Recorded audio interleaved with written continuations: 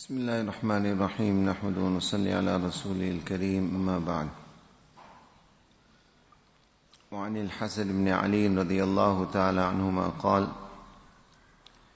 حفظت من رسول الله صلى الله عليه وسلم: دع ما يريبك إلى ما لا يريبك. رواه الترمذي وقال حديث حسن صحيح. Continue with the chapter which deals with piety and staying away from things which are doubtful. The narrator of this hadith is the beloved grandson of Rasulullah sallallahu alaihi wasallam. As we know, one of the two personalities that when they were in infancy, Rasulullah sallallahu alaihi wasallam said, Sayyida Shababi Ahlil Jannah Al-Hasan wal-Husayn. He said, the leaders of the youth of Jannah will be my grandsons, Hasan and Husayn radiyallahu ta'ala anhuma. Allah's Rasul sallallahu alayhi wasallam exhibited great love for them. And for us to have love in our hearts for them also is part of Iman and part of Deen. For the family members of Rasulullah sallallahu alayhi wasallam. Very few ahadith are narrated by Sayyidina Hasan bin Ali radiyallahu ta'ala anhuma. Just 6 or 7 ahadith. And he was of a very young age when Rasulullah sallallahu alayhi wasallam passed away. According to Mu'arrikhin historians, the age of 6 or 7. This is one of the ahadith. And we find that this hadith, similar meaning in a broader context, is narrated by Wasila bin Asqa radiyallahu ta'ala anhu. He says, قلت للنبي صلى الله عليه وسلم أفتني عن أمر لا أسأل عنه أحدا بعدك. He says, I went to Rasulullah sallallahu alayhi wasallam and I asked him that give me fatwa, give me a ruling, give me guidance with regards to the general affairs of my life. But give me such comprehensive guidance, لا أسأل عنه أحدا بعدك, that I don't ask anyone else after you for anything. So Rasulullah sallallahu alaihi wasallam said, istafti qalbak, ask your heart for guidance. When you want fatwa, you want to know if something is permissible or not permissible, then ask your heart, istafti qalbak. So Wasila bin Asqa radiyallahu ta'ala anhu says, kayfa li bidak? Ya Rasulullah, what is meant by that? How does one ask his heart? Then Rasulullah sallallahu alaihi wasallam said, and we find that the words that he told Wasila bin Asqa is exactly the same as this narration of Sayyidina Hasan bin Ali radiyallahu ta'ala anhuma. Hasan bin Ali radiyallahu ta'ala anhu, in this hadith, from the very introduction of this hadith, we learn the importance of this advice and guideline given by Rasulullah sallallahu alaihi wasallam, in the sense that normally the narrator of the hadith will say, Sami'tu Rasulullah sallallahu alaihi wasallam, I heard Rasulullah sallallahu alaihi wasallam saying this. But Sayyidina Hasan radiyallahu ta'ala doesn't say that. He says, Hafiztu min Rasulillah. Hafiztu means I by-hearted this. I learned this very, very important advice which my grandfather Rasulullah sallallahu alaihi wasallam gave me. As we mentioned, he was of a very young age at the time of the demise of Rasulullah sallallahu alaihi wasallam. From this we learn indirectly the importance of making effort, deeni guidance, deeni guidelines, instilling basic tenets of deen in our children. At this young age, Rasulullah sallallahu alaihi wasallam is giving his grandson this advice. And his grandson says, Hafiztu min, I by-hearted this, I took this to heart, what I heard from Rasulullah sallallahu alaihi wasallam. And what was the advice? As we mentioned it in the riwayat of Wasila bin Asqa, where he said, I said to Nabi sallallahu alaihi wasallam, tell me something, after this I don't have to ask anyone for anything. So Nabi sallallahu alaihi wasallam said, istafti qalbak, ask your heart, let your heart guide you. Then he said, how can I do this? Rasulullah sallallahu alaihi wasallam said the same words of this hadith, Da' ma yaribuk ila ma la yaribuk. Is something permissible? Is it not permissible? Should I do it? Should I not do it? Should I abstain from it? Is it advisable to carry this thing out? Beautifully, Allah's Rasul Sallallahu Alaihi Wasallam gave us a very important guideline. He said, leave, abstain from that which you doubt for something in which there is no doubt. Where there is a doubt, already tells you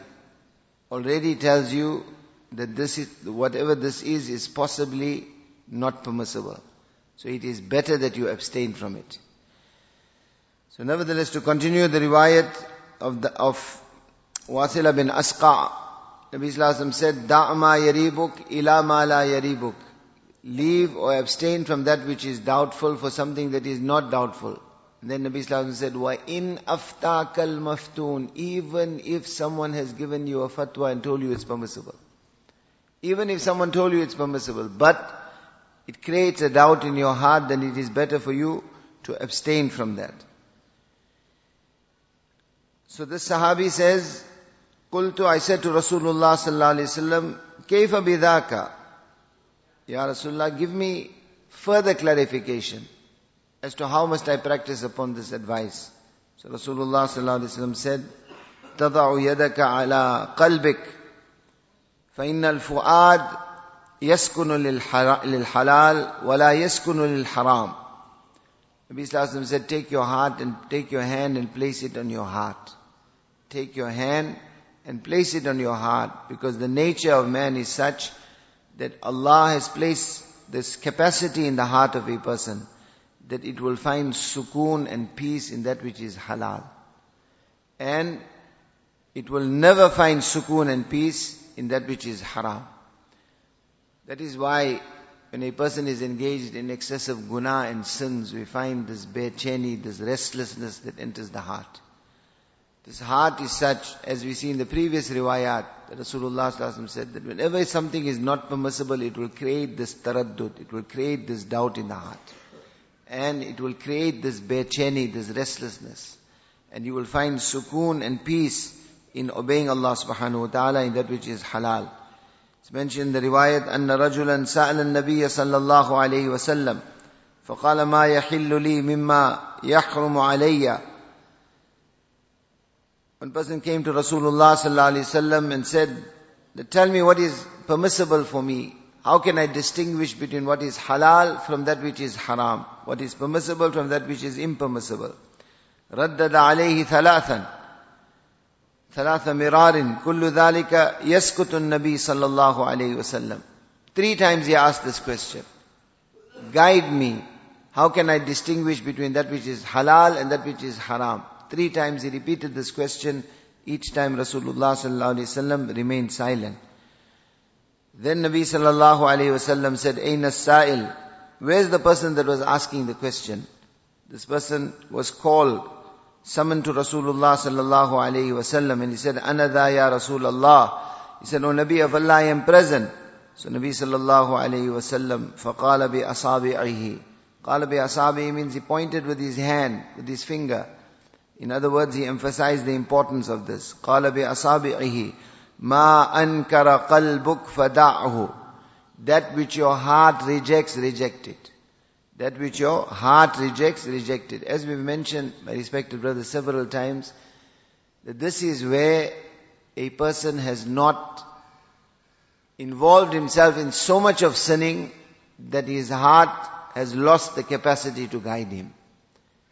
Where a person's heart has this element of cleanliness, has this element of purity, where he makes tawbah whenever he commits a guna or commits a sin, then his heart will guide him. Sometimes a person excessively sins, as a result of which the heart becomes so debased that no feeling is there, even when a person is engaged in haram. But generally, this is the guideline given by Rasulullah sallallahu alaihi wasallam, Da' ma yaribuk ila ma la yaribuk. What creates a doubt in you, stay away from it, towards that which you do not have any doubt about. Doubt usually develops because of some impermissibility or the other. This is why the doubt is there, because it's not permissible. That is why you are feeling the doubt.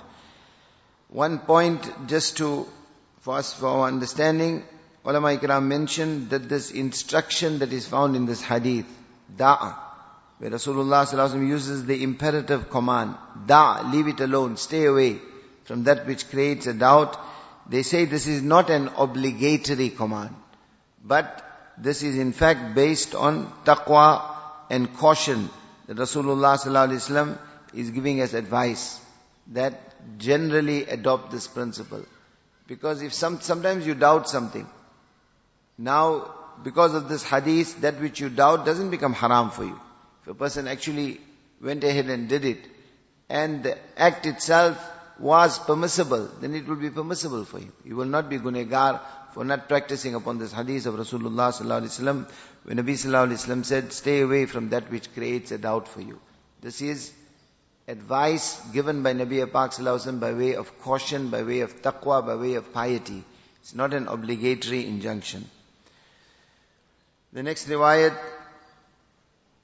وعن أبي سروعة عقبة بن الحارث رضي الله تعالى عنه أنه تزوج ابنة لأبي إيهاب بن عزيز فأتته امرأة فقالت إني قد أرضعت عقبة والتي قد تزوج بها. فقال لها عقبة ما أعلم أنك أرضعتني ولا أخبرتني.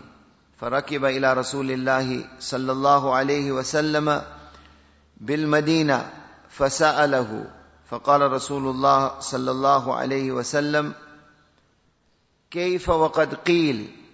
ففارقها عقبة ونكحت زوجا غير. رواه البخاري.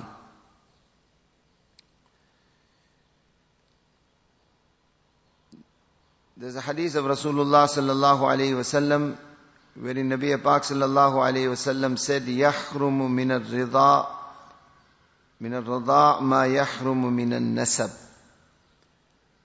We find that there are certain associations or relationships which are not permissible in Islam. And we find that generally these are not permissible in any culture. For example, a person cannot get married to his own sister, or he cannot get married to a blood relative. This hurmat or this impermissibility is based on lineage. It was a very common practice in the time of Rasulullah sallallahu alaihi wasallam, what we call rida, in other words, breastfeeding. Allah's Rasul sallallahu alaihi wasallam himself was breastfed by several women. It was practiced in Makkah Mukarramah also that the Quraysh or the prominent families, their newborn children, there were women that would come who were living in a mountainous region where the air was fresher, etc. Like Halima bint Sa'diyah radiyallahu ta'ala anha. And they would take these young children away. During the breastfeeding period, they would breastfeed them because felt it was healthier for them, the mountain air, the climate, etc. And they would bring these children back. Now we find that once someone is breastfed, then she becomes the foster mother. Her own children become foster brothers, foster sisters of the child that was breastfed. And Rasulullah sallallahu alaihi wasallam said, يَحْرُمُ مِنَ الرِّضَى مَا يَحْرُمُ مِنَ النَّسَبِ. Whatever association Allah has made haram upon you through lineage, the same association through breastfeeding is also haram. In other words, if a woman breastfed a male child and she had her own female child, then this male and that female become foster brother and sister. And like through lineage, a brother and sister, nikah is haram between them, in exactly the same way between this foster brother and foster sister, nikah will be haram. The reason I'm mentioning this is that so that we can understand the subject matter of this hadith. Obviously we run out of time, inshallah we'll continue. Subhanallah.